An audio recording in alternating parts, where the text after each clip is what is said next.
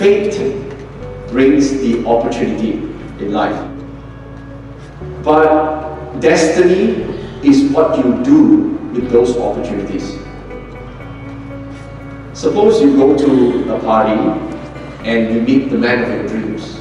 That's fate. What you do with that man, that's your destiny. Will you take advantage of this? Will you move forward? Destiny is made up of making the options into choices. And the choices that you take action on become important decisions that subsequently shape your destiny. You can meet a lot of opportunities in some of the years in your life. Okay? There will also be problems. Some people at 5 years old they lose their parent, right? Some people at 6 years old they lost everything, right? That's fate.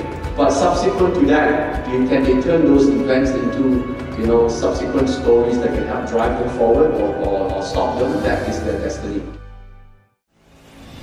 To get a better year, we simply need to make better decisions.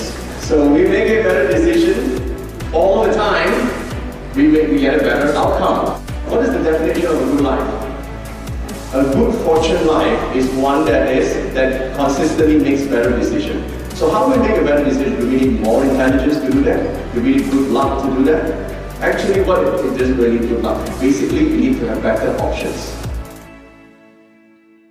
So a person with a good life, it's nothing more than a person that's surrounded with good opportunities, right? If choices A, B, or C are all good, you just close an eye and make the decision. It will still be good. So it's not a matter of how intelligent you are. It's a question when you're born to a family or you are in any situation, the options are good. Now, the problem is not many people would see the option. So how do you get better options?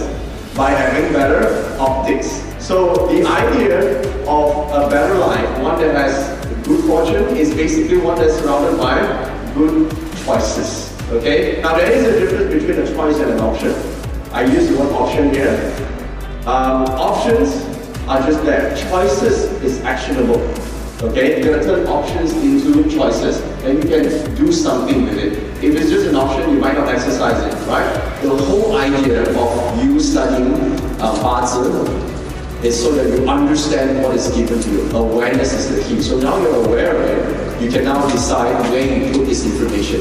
Into the box that says options or the box that says choices.